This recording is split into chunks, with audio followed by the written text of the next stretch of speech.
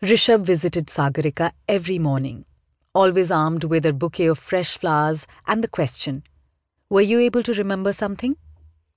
Every day, he held her hands and said with unfailing regularity, "You are my life, my reason to be. I thank God every day for saving you." And every day, Sagarika returned his impassioned proclamation of love with a blank expression. She did not know what to say or feel. Sometimes his persistent and daily declaration made her uneasy. In the midst of all this, the attending doctor, the first person she saw on waking up, was always a comfort. It was his voice she heard first when she opened her eyes after being in coma for months. "It's okay, I'm Dr. Sharma. Don't be scared. You are safe." His voice was soothing.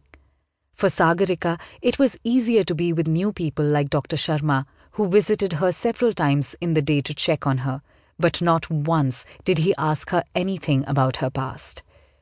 With a head full of salt and pepper hair and a soft smile always on his lips, Dr. Sharma was a small man, and the oldest attending doctor in a hospital full of young and ambitious medical practitioners. Sagarika looked forward to his visits every day. In the beginning, her conversations with him solely focused on her situation.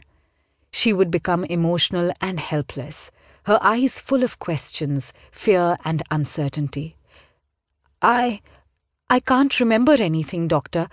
Nothing. I feel nothing," she would tell him, terrified.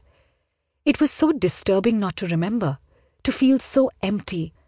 Sometimes she woke up screaming, having dreamt of being trapped in a black, bottomless pit.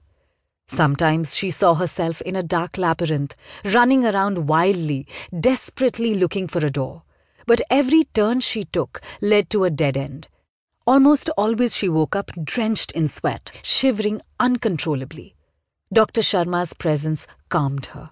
He often held her hand gently while speaking to her, and Sagarika found his kind voice was very soothing. "Don't feel scared. You aren't alone," he said.